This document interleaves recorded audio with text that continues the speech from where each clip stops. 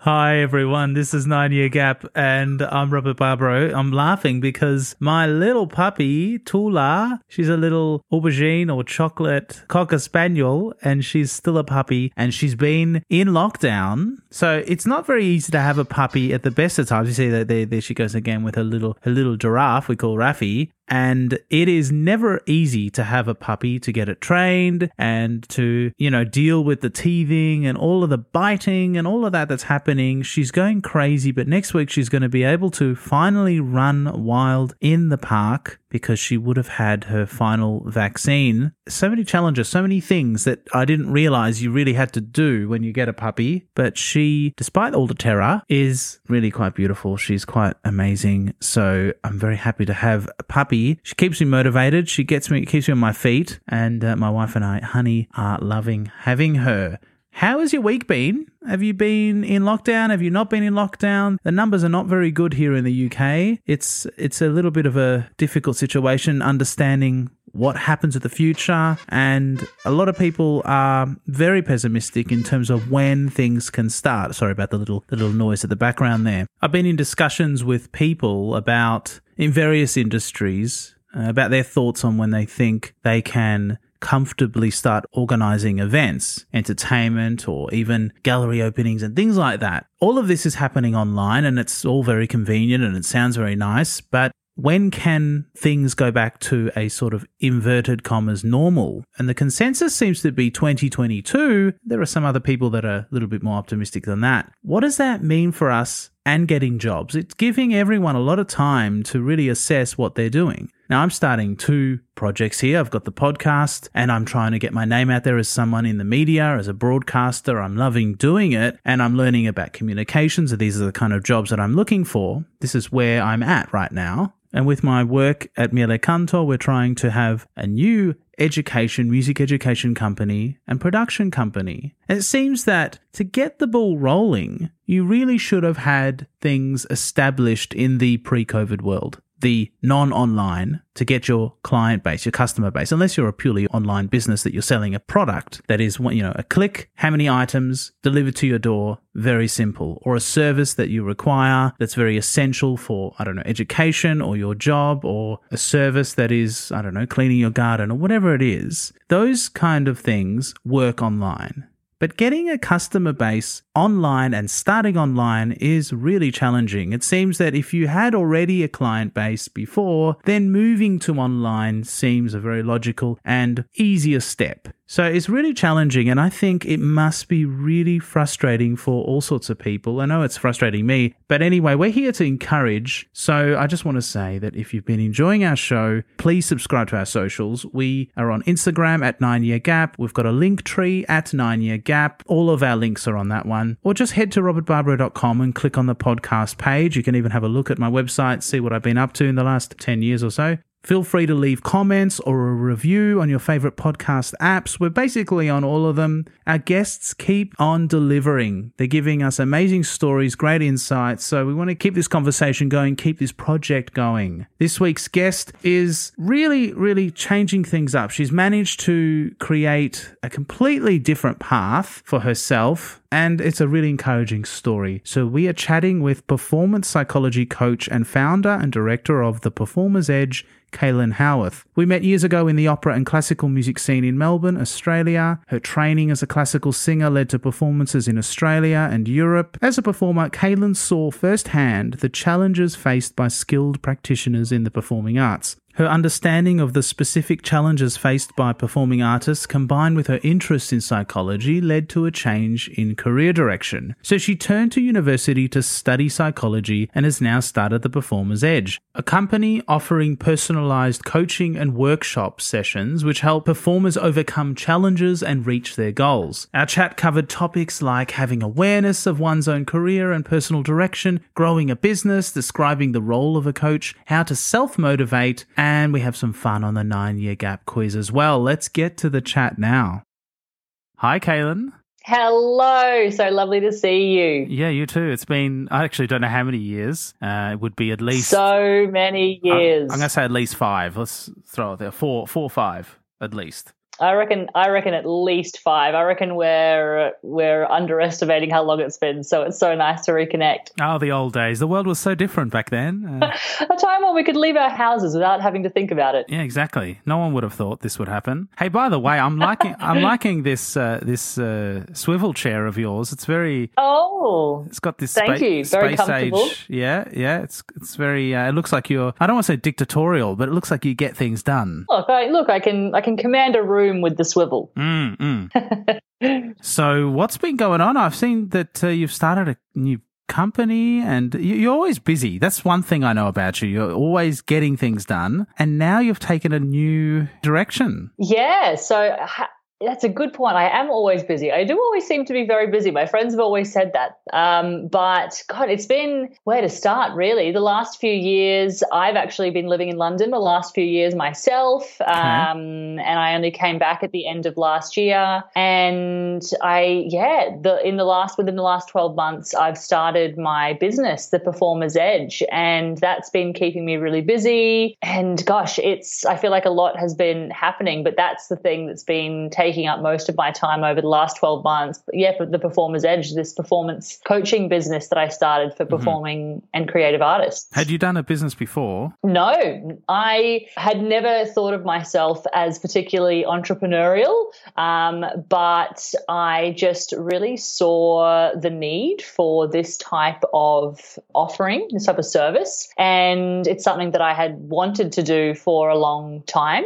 That's actually why I went back and studied psychology in the first place. Okay. And it sort of just, I didn't know how to start. I wasn't quite sure where to get the ball rolling from. And then it kind of got to last year and I thought, now's the time to learn how to do it, how to start a business. And 12 months later, COVID, global pandemic, and it's been a whirlwind, but something that has been such a massive learning opportunity and incredibly just interesting and valuable experience. Absolutely. Your timing couldn't be any better. I mean, it's been absolute shellacking to artists and not just artists, sports people, anyone that has to perform anything. No one saw it coming. So it seems as if you felt maybe deep inside that there was some sort of need on a real big scale. Yeah, absolutely. I think, we needed more of this type of service before there was a global pandemic and the entire arts industry got shut down. But I just feel like it's been such a privilege to be able to work with people during this time who have been going through such a challenging time and providing that support during a particularly difficult time, as though it wasn't challenging enough being in the arts with the sort of uncertainty and the instability of working in the industry. And then you place a global pandemic where everything gets shut down on top of that, and the difficulty of the industry is just compounded by tenfold. And so it's been a real pleasure and just such an honor to work with people during this time and hear about their stories, which have been pretty difficult. It's pretty grim. I mean, what can you run us through it's a typical approach to someone? Like, what is it that you're doing? It really depends on the people that I work with. So I do both one-on-one coaching and I run group coaching courses as well. So with the one-on-one coaching, people come to me with certain challenges. So whatever it is that they're facing in relation to their work, some of the common challenges that people face are things around confidence, like actually having the belief that they can do the things that they want to do in relation to their performing or creative endeavors, uncertainty about what direction they want to go in, having challenges around things like performance anxiety. So the one-on-one coaching is very bespoke in that whatever challenges that person is facing, we sort of come up with a real plan as to how to overcome those challenges. And then the group coaching courses that I run focus on very specific challenges that performers face. And so we have a series of group sessions where we have sort of conversations around challenges like, as I said, performance anxiety, things like perfectionism, things like how to prepare effectively for a performance. And so that's where we get people from all over the world, all different kind of creative backgrounds come together to learn about some of the key tools and techniques to help with some of the most major challenges that performers face. And you have people working with you. You have a team, or it's at the moment you're covering a lot of it? It's just me. Yeah. It's just me at the moment. So one woman band at the moment, and it's all right. The Joni Mitchell of performance coaching. Absolutely. And yeah, just me at the moment. And that's kind of, I'm really enjoying that at the moment, working for myself, never something that I've done before. You work way more hours than if you were working a full-time job because you've got to build something from scratch, and you have to make so many mistakes along the way to figure out what's going to work, what isn't going to work. But then it's such a lovely feeling to see something that you're building growing and actually doing something that you find really pleasurable and inspiring to actually do every day. So yeah, I feel incredibly grateful. Yeah, that's the best way to feel, because it's difficult enough as it is to not really feel the passion for it. But I mean, what kind of performers are we talking about? Is it mainly classical type performers? I mean, your background is in classical singing. I mean, unless you did some other performance that I don't know about.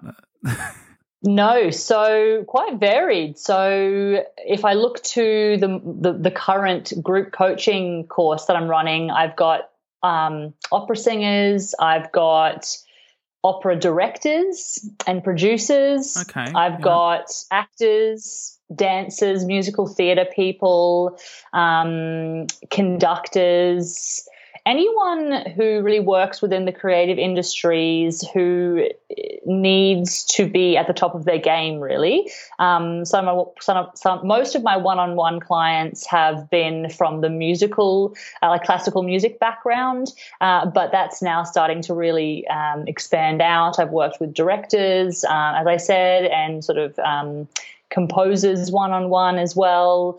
But yeah, people from all over the world. It's amazing what you're able to do through the internet, as we're able to do right now. You know, I've got people that I'm working with in Estonia and Switzerland and Slovenia and the UK and Australia, and it's just... Yeah. Well, what's the difference between the thoughts and concerns or anxiety and whatever it is for directors in comparison to a performer in your experience? Interesting.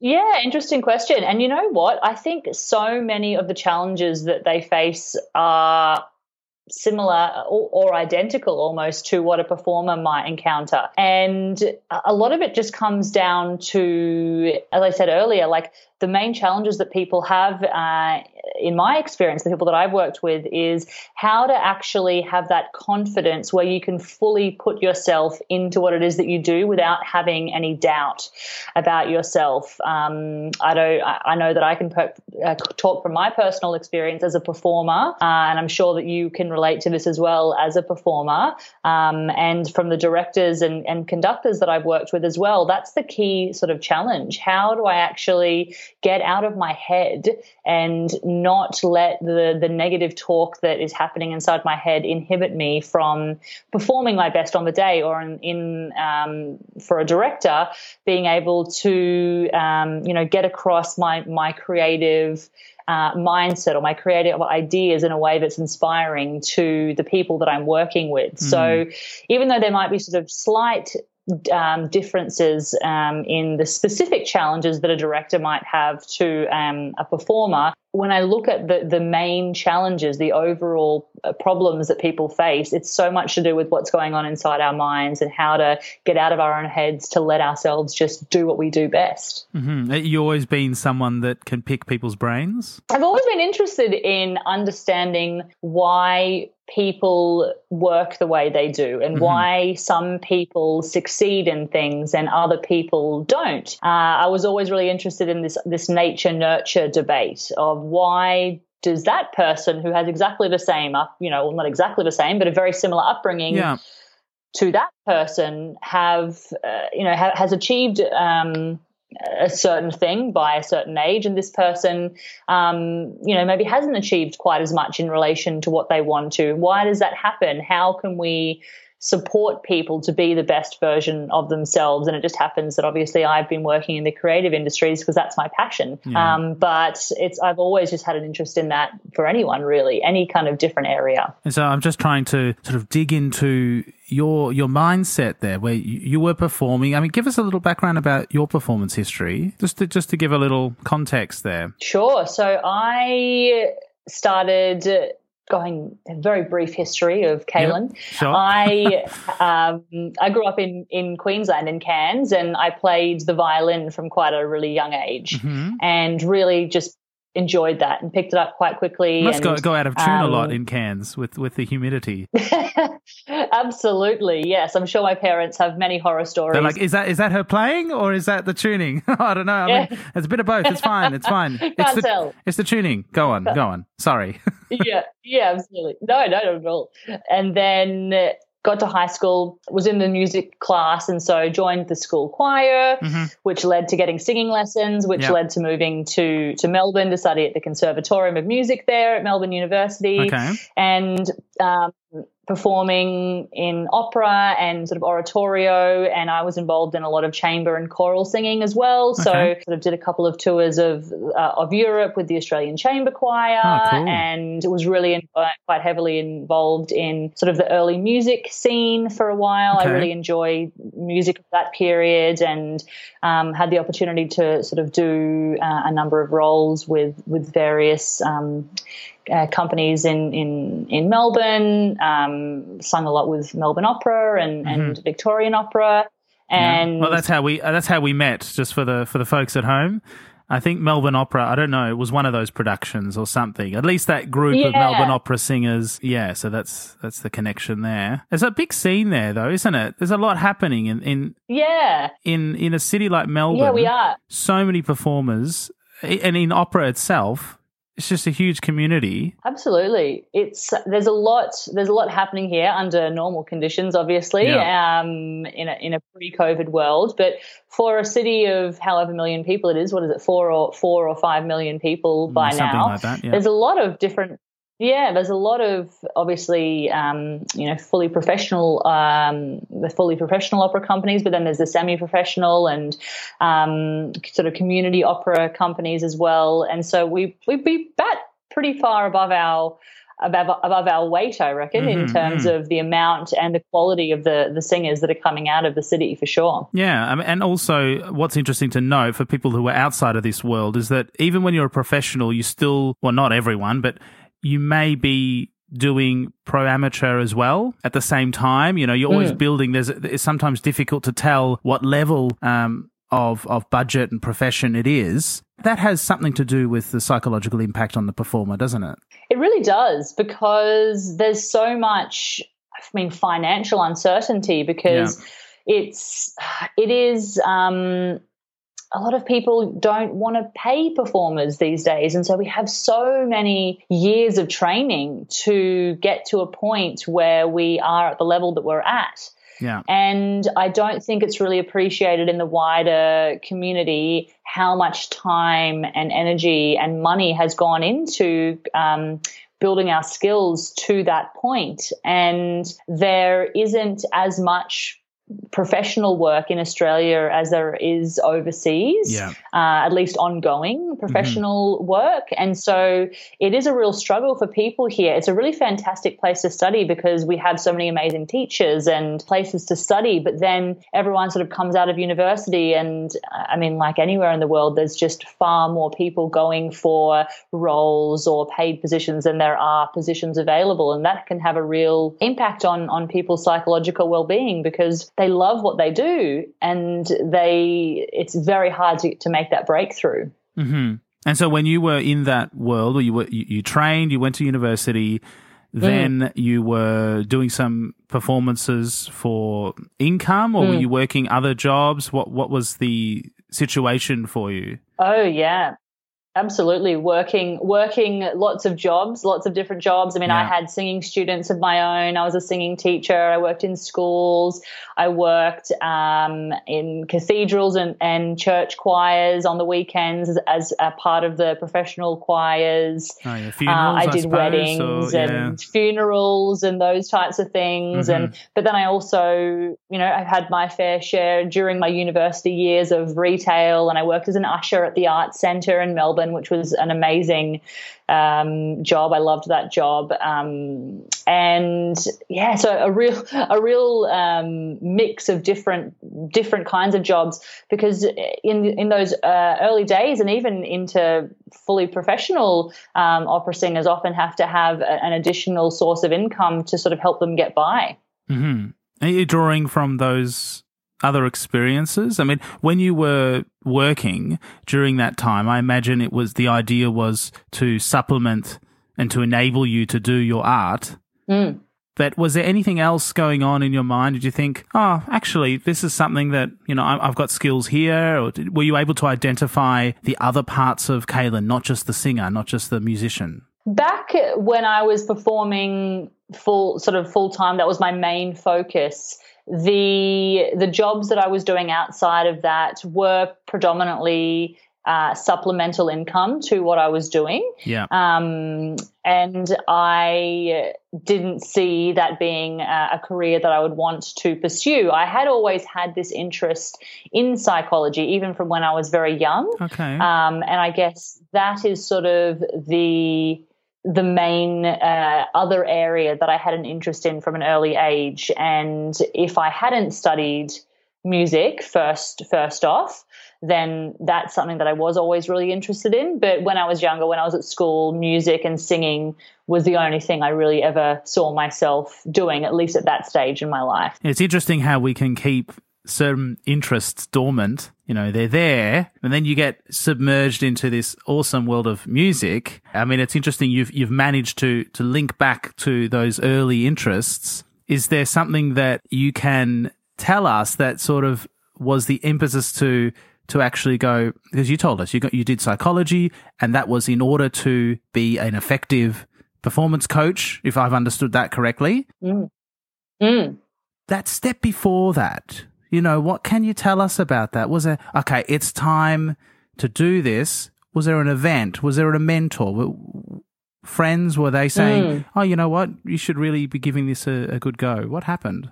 I think for me, what I realized was I absolutely loved singing and I loved performing. But once I got into doing it as my full-time job, I kind of came to the realization that what it took to be a professional performer, it wasn't quite aligned with how I saw myself being in the future and the kind of personality that I had to be a full-time professional opera singer.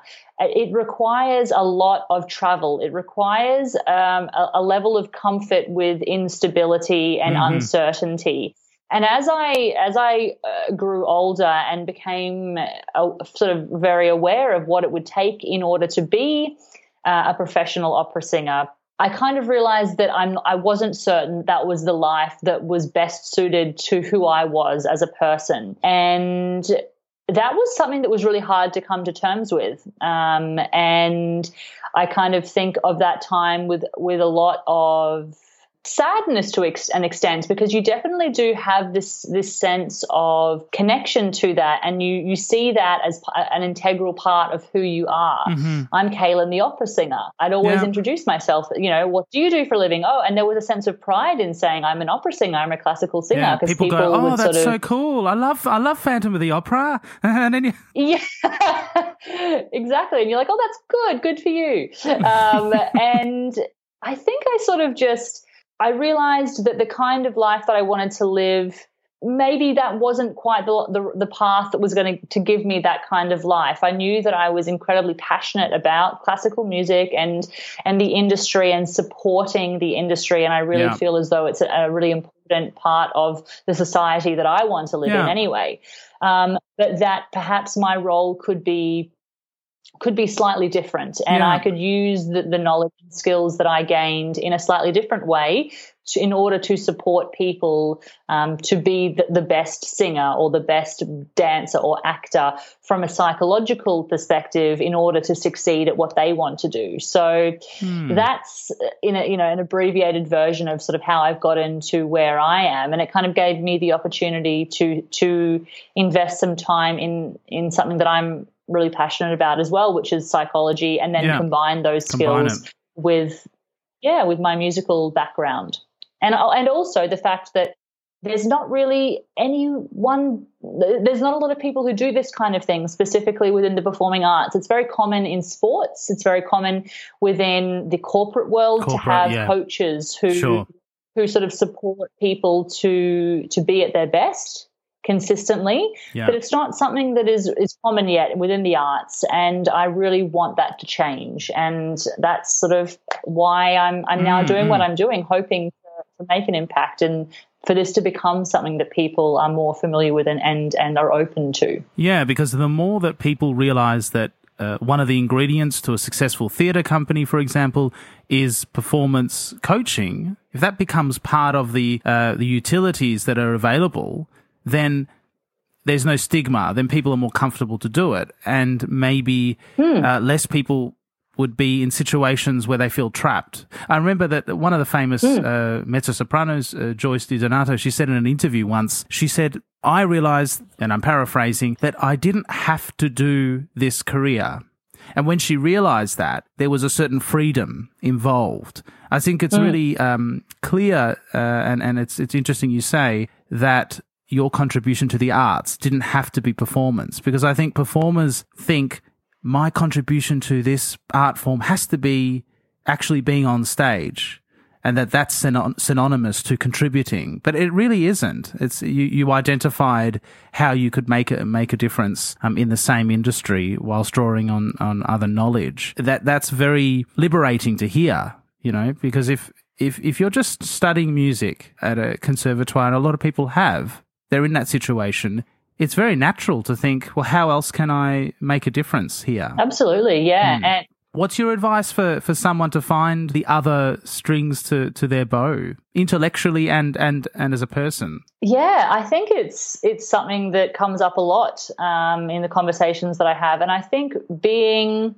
self-aware enough to know what motivates you is I think the first step, and that's a lot of the work that I do with people, because people, as you said, sort of get into the industry and find themselves trapped because they've gone down a certain path and they feel like maybe they have gone down that path to the end, and now they feel trapped and not quite sure what direction to now pursue. And I think being aware enough of sort of being able to say, this is what I wake up to do every day. This is what, if I could do this every day, I would be happy to do that. And it's funny the amount of people who aren't really aware of that. They sort of just do what they do. And this isn't just within the music or the creative industries. This is any industry.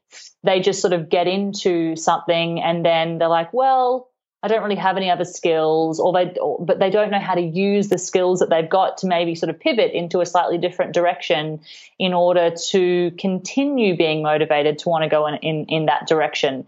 And I see that being the case for myself. I see myself being, doing a whole range of different things in my life that draw on the experiences that I've got. It might not always be in exactly the same way as I am now as a performance coach. What's maybe in 10, 15 years' time, I might want to try something else. And what skills can I draw on that I've gained from my work as an opera singer and a performance coach to go in a slightly different direction? So I have a lot of conversations with people about identifying their why. What gets you up in the morning? What motivates you? Mm-hmm. And if you're doing things that you're passionate about and that inspire you, then you'll be learning every day. You'll be motivated each day to do what it is that you do, rather than becoming stagnate. Yeah. I mean, that's what I found. I'm still singing. I mean, it's still part of my life. But generally, when you're pursuing that elite level, all of the elements have to kind of be in check. And when one of them isn't, we can just call it the passion indicator. That's one way of explaining it, I suppose, because if you're going to put all the time and effort into all the elements that make it work, learning the languages, really understanding your texts, the characters, all this other stuff that isn't the technical singing element, if that's not really energized, then there's something wrong. Do you help people do the opposite? And rather than finding what's working, do you ever focus on the negative aspects and go from there? I suppose it just depends. It really depends on the certain challenges that people are having, absolutely. But if people come and they say, I'm not enjoying this aspect of what I'm doing, then absolutely we do a deep dive into, okay, what is it about that? Where has that come from? And how can we either change how you experience that so that it's no longer a hindrance to you, or is that something that you need to still continue doing? Because as humans, we are changing consistently, and what really motivates you as a 21-year-old may not be exactly the same thing as what motivates you as a 31-year-old or a 41-year-old or whatever age it is.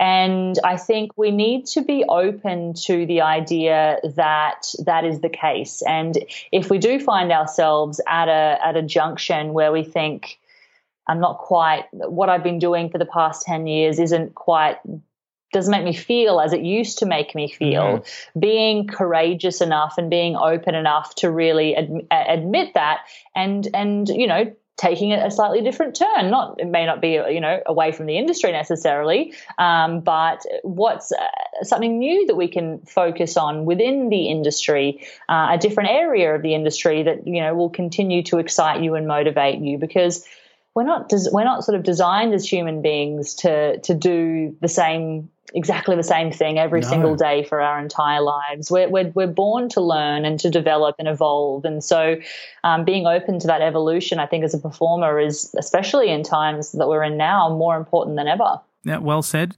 I was just thinking about performance coach experience for a performer. Would you ever think a masterclass would work for that, where an audience could watch a performer going through some sort of performance issue and you working with them in front of them? Could that work? That's a really good question. And to be honest, it's not something that I've really spoken about. Oh, we're full of them here at 9 Year Gap. Absolutely. And I think it could definitely be a valuable thing, because it is, what I do is basically have conversations with people to open up a sense of awareness to how they're thinking, whether or not those thoughts and subsequently the behaviors that lead from those thoughts are helpful to them in them achieving their goals. And sometimes it is so much of what we do in our lives is in our heads. It's our thoughts, it's our internal dialogue with ourselves that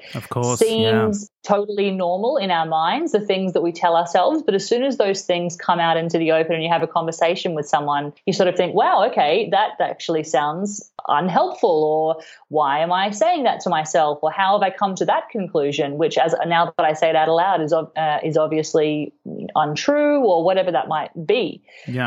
So I could definitely see that being a valuable thing. And I think that's why the group coaching that I do is actually really powerful, because it is having conversations in a group context where you're able to hear the experiences of other performers or creatives and what they're going through, and seeing the similarities between how you're experiencing a certain aspect of your craft or your life relative to somebody else. And so, seeing that there are people going through similar challenges to you is incredibly valuable. And so, I could definitely see, a masterclass situation being a valuable thing to consider. My brain's ticking because I'm a producer now. I'm thinking there could be something, when you're back in London, there could be something we could arrange, because it would be very interesting to watch. And, one of the frustrations for me as a performer has always been, if you are struggling mentally or with the words, or with the connecting with the character, or in your preparation for a role, people will respond to that either with frustration or encouragement. Okay, they're both relevant, they're both justified. However, there's so much grey between that's needed. Constructive information, not just, forget about that, you can do it. I don't need to be told I can do it. I know I can do it. But what can you tell me that is going to get me to that place? Whether it's difficult to hear or not. Do you know what I'm trying to say? It's like I think a lot of coaching, like motivation for performers is simply two-dimensional. You can do it. Absolutely. And I absolutely relate to that. It kind of, I remember the most poignant thing that I remember from my studies and from performing, it relates to this is I used to suffer from performance anxiety, as a lot of people do. And I just remember a coach telling me once, just take a few deep breaths and you'll be fine. And you're not having a baby. It was actually, yeah, exactly. And it was at that point where I thought that might work for somebody, but you telling me that right now is actually so unhelpful. And that's when I became really interested in the psychology of personality and personality assessment, and how you can sort of get an idea of somebody from taking an in-depth personality assessment. So I do that with all of my clients. And what that tells me is what motivates this person, what really, how can I harness their strengths, and how can I interact with this person that is going to be the most valuable for them? Because some people might really appreciate the whole, yeah, you got this, you can do it, really sort of high energy, motivating. There are those people. Like you've seen on TV, the Biggest Loser coaches that or you something. see that are sort of yelling. Exactly. And some people might respond really well to that.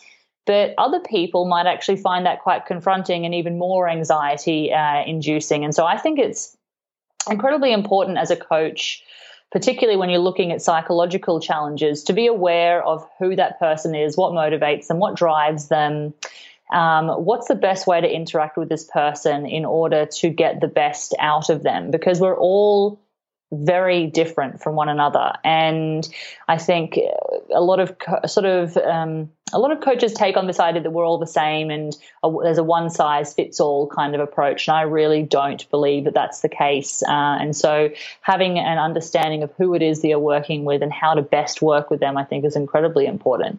And that test that you do, is that a standard particular industry quiz? So there are lots of different personality questionnaires out there. And the last few years, while we've been working in London, I've actually been working in consulting within the corporate world. And so it's actually more so, working with the leaders within organizations to sort of help them reach peak performance.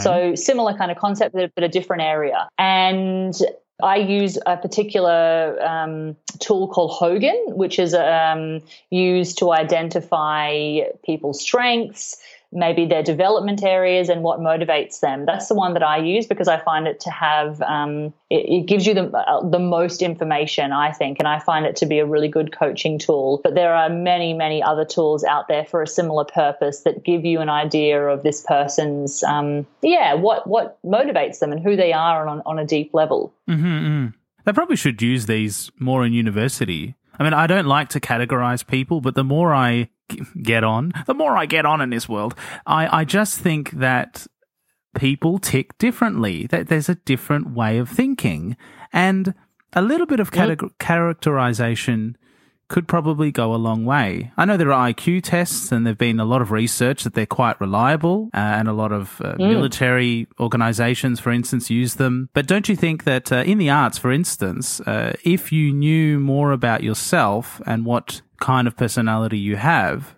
then you wouldn't waste time necessarily doing activities that might not serve you well. You get more producers, more directors, more whatever it is. More agents, Yeah, really interesting that you say that, because I think there isn't sort of like this is the perfect personality type for being a performer, or this is the perfect personality type for being a CEO. It's not a categorization, the use of these types of tools. What it is a self-awareness tool. So, you've got someone who wants to pursue a career as a professional opera singer. We know that to be a professional opera singer, you need to be resilient. You need to be someone who's fairly okay with uncertainty. You need to be someone someone who's willing to sort of, go fly from here to New York at a moment's notice for a potential opportunity. Mm-hmm. So we know that there are certain things that are helpful in order to be a professional opera singer. Yeah. Now, if we identify through one of these personality tests that that's not an area that you're naturally good at, that doesn't mean that you can't do it. That just means that you are now aware that this could be a challenge for you. And what are the things that you need to do, or how do we need to change the way that you approach a situation for that to not completely overwhelm you? It's not necessarily you're not naturally a confident person, and so therefore you better not pursue a career in opera singing. That's not the reason why I use it. It's more a way of sort of finding out, okay, you do have these things, so how can we really harness those strengths? Because we know those things are before they get out of hand. Exactly. Yeah. But how can we also then look at those development areas or things that might not come as naturally to you? How can we build up those areas? How can we strengthen those areas? Just as you would a physical muscle. Okay, you want to, I don't know, be able to do 100 push-ups by the end of the month or something. Okay, but your biceps are really weak. We need to engage in some exercises for that. Exactly the same way you do that for these psychological areas. How can we build up that area so that it's not so much of a challenge for you? Mm-hmm. Okay. Well, that makes a lot of sense. You're speaking to someone here who never really had any psychological training, or I didn't go to a psychologist, which I really regret, because it's so useful. As you say, the mental side of us, the psychological side, I'm not sure what the correct terminology is. That's a muscle, and it can get very weak over time and damaged, and it simply needs to be strengthened and given the advice to soldier on. It just saves time. I find that a lot of people will go, no, would have been great to know that 10 years ago, So, yeah, I think it's very useful what work you're doing, because you are helping people get on track quicker. Yeah, and I think, you say people are saying, that would have been really helpful to know 10 years ago, and I absolutely agree. I think that about myself as a performer. Yeah. God, I would have loved to have known, had the self-awareness to sort of identify that, I'm not actually someone who's particularly okay with uncertainty. Great, okay, what do I need to, is there something that I can do about that? What kind of situations do I need to put myself in to build that muscle? And I'm hoping that by making this more of a conversation that people have, that there aren't people like us in 10 years' time within the creative industries saying to themselves, God, I wish I'd known that 10 years ago. Maybe more people would still be in the industry making a contribution to this really important area of our society. And I just want to empower people in the arts to really be able to recognize the strengths that they have, the things that they do naturally have, but also to enable them to build upon the areas that might not be strong or as strong as they want them to be yet. I think that's such an important word, yet. It's not as though you can't build those things just because right now you don't feel particularly confident in yourself, or right now you don't, you experience severe performance anxiety. That's not a trait. That's not something that just is you. That is, an experience that you're currently having, and it's something that through the right conversations and the right exercises and things that you do, that's changeable. Absolutely. Rather than just sweep it under the carpet or take drugs or whatever people do to manage it. It can't be a solution. Yeah, and I like to use the analogy of, like, rather than referring to yourself as someone who is an anxious person, I hear that a lot, like, I'm a really anxious person and I really struggle with anxiety and performing. Yeah. No, you're someone who is experiencing anxiety. So making a separation from the fact that you're not an anxious person, that's just a label that you've put on yourself. Yes, you might be, have a predisposition towards experiencing anxiety, but the fact that you're relating to yourself as an anxious person already puts you at a disadvantage of sort of challenging that, because you're relating to yourself as this thing. Whereas if you separate that from I'm a person who experiences anxiety, that's it's more of a growth mindset, and it's something that you're able to sort of overcome. You may not feel as confident as you want to yet, but you're able to make those changes so that in the future you are more confident and able to perform more consistently at a level that you're happy with. Yeah. And I think people do that accidentally, and they go, oh, well, I managed to get over this before. Why can't I do it this time? People are really so much better than they think they are, aren't they? God, yeah. People really underestimate themselves and what they're capable of, because that's just the label that they've put on themselves from, maybe you had a bad experience once with a performance and you were nervous and you went on stage and it all just was not very good. And from that point on, you've sort of just said, oh, no, well, I'm not going to do that anymore because I had that experience and I'm not a good performer. Just because you had this one experience where you didn't perform well. But it's really like the changes that I see in people is really quite, astounding, and just by having open conversations with people and looking at how they can, harness their strengths, because we all have innate strengths and we can all build upon the areas that need development as well. You've said it so well. Very clear. You can find Cailin's, check out our website, theperformersedge.com. Have I got that right? Theperformersedge.world. Oh, Entschuldigung. Let's have a look. We got, yes, theperformersedge.world. That's great. Why did you pick that one? Obviously, there was a choice. Was there a choice? There was a choice. It was a choice of that I want it to be a worldwide change. There's performers and creatives all over the world, and I want to make a change for those people. I like that. You're thinking big. That's what you got to do out there. I think that we have got a lot out of that.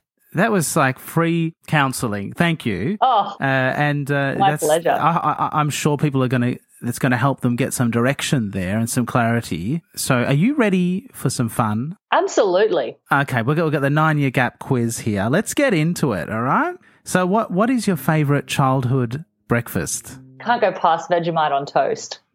Wow, that's the first one of those. Very good. Yep.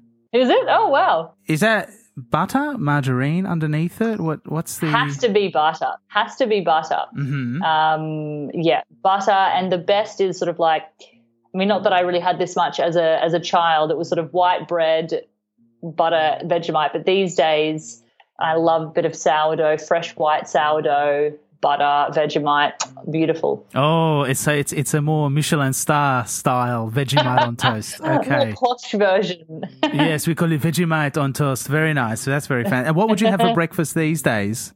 Is that continuing? It sounds like it is. Oh, well, I would still have that, absolutely. But I live in Melbourne now, and you can't go past a Melbourne brunch. Today I went out for the first brunch in about 6 months because of the restrictions, and I had poached eggs on avocado smash and feta. So Melbourne. So Melbourne. And I had a flat white, and yeah, so that's my idea of a perfect breakfast these days. That would be the Melbourne, or I don't want to say Australian, but I know that, breakfast is big in Brisbane and Sydney as well, and Adelaide. So we could call that an Australian dish, isn't it? Absolutely. Yeah. I'm a Melburnian now through and through, but so I'm not as familiar with the other cities' breakfast intakes, but yes, I can definitely say that for Melbourne, and I'm sure that it's popular in other areas as well. Oh, very good. Well, what was it all that world business before? And now you don't want to...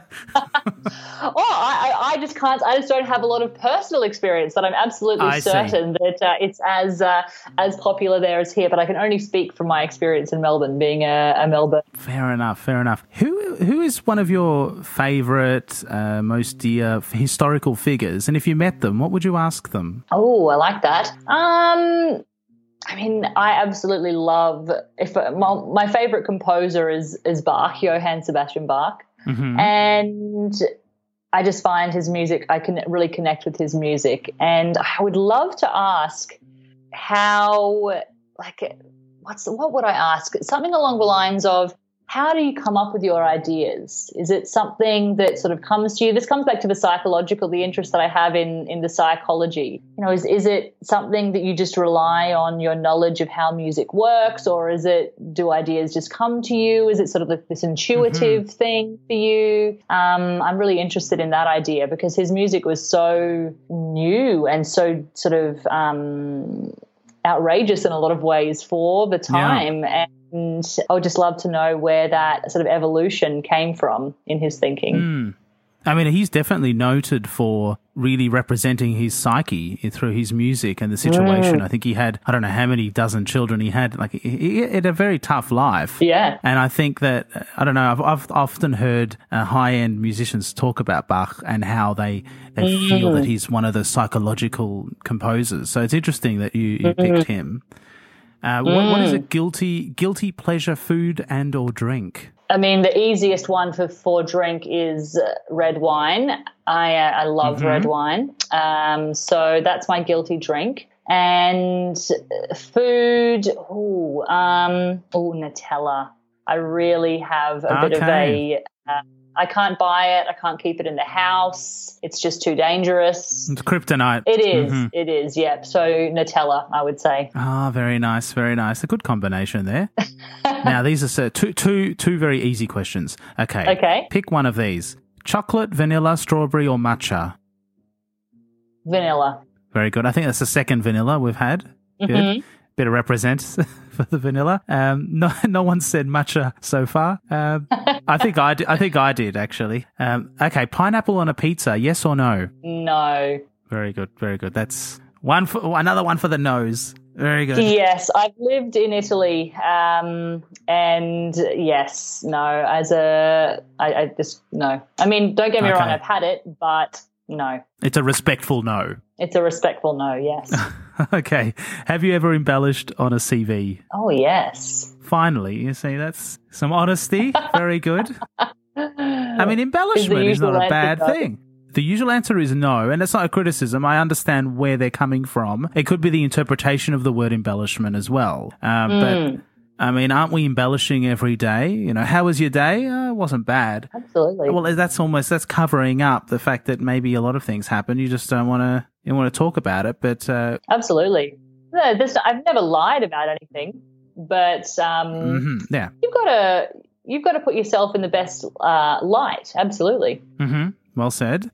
What's your favorite animal? Oh, I love dogs. I really would love to get a dog. I saw that I think you have gotten a dog recently. Yes, Tula is not in the room right now because she tends to eat the cables and my feet and everything whilst I do the interview. Yes. I'll introduce her to you when you get a chance to. I would love that. Yeah, they're pretty amazing, aren't they? Yeah, dogs for sure. I've always wanted to have a dog of my own, but the lifestyle of a opera singer, then sort of traveller, then student, and living in London, yes, hasn't quite been possible yet. But I would love to get one soon, I think. Yeah. Well, once you find, that real base of a city to stay in, then I'm sure it'll be very possible. If you could do any job for one day, what would it be? Oh, I love the idea of being a pastry chef. Yes. I love eating pastries. It's a favourite pastime of mine, and I have sort of fallen out of the habit of it a little bit lately, but I loved baking. But I never, had any, did any classes or anything like that. But I would love to make all those really fine sort of French-style pastries. Oh, yes. Yeah. It's a great lifestyle. If you, I don't know if you've, episode 2, we had Paris Chez Sharon is a big Instagram following there, and they've got all these pastries in Paris, and it's you've got to check it out. You could see on the episode 2, there's all the links there. It's just a smorgasbord of good pastry, and you can feel your belly growing as you look at it. But I totally get that, the precision of pastry. Oh yeah, everything about it, everything that I don't eat right now.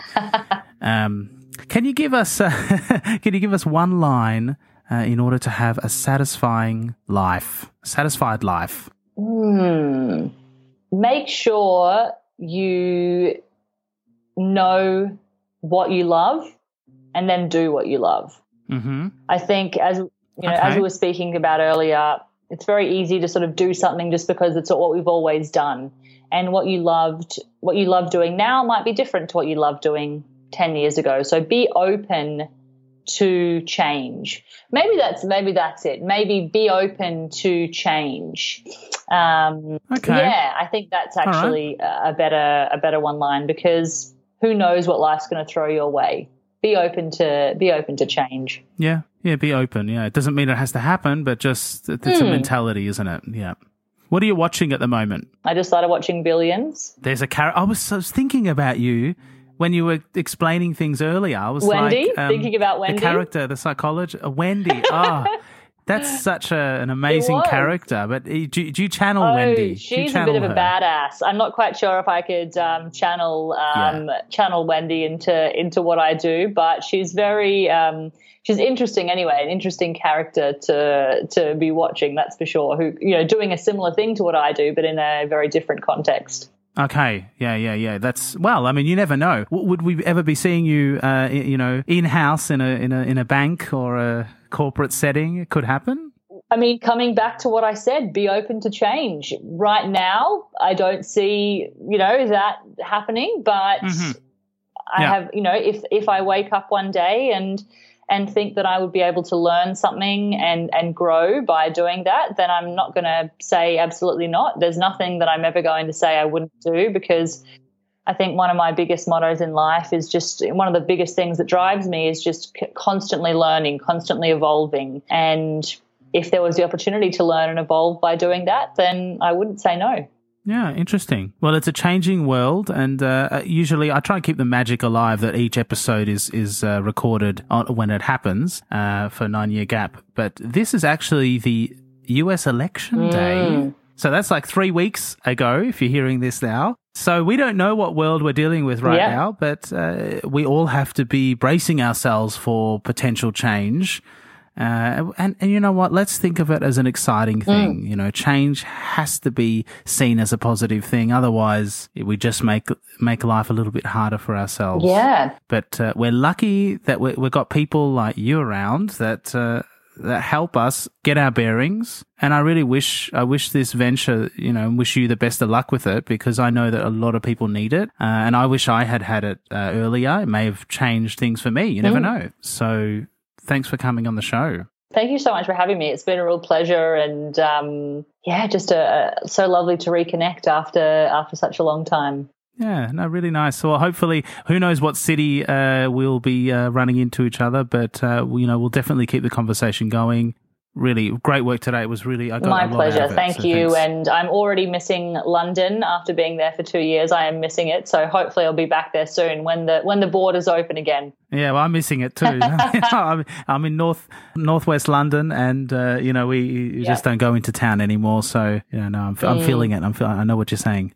Have a great rest of the evening for you. I'm having my morning coffee. I'm sorry, I can't function without that. No problem. So, but yeah, great to see you. Yeah, very good. That's actually, thank you. That's it. Now we've completely got our bearings right. All the best, and we'll be in touch. Thank you. I'll speak to you soon. Okay then. Night. Bye. Bye. See ya.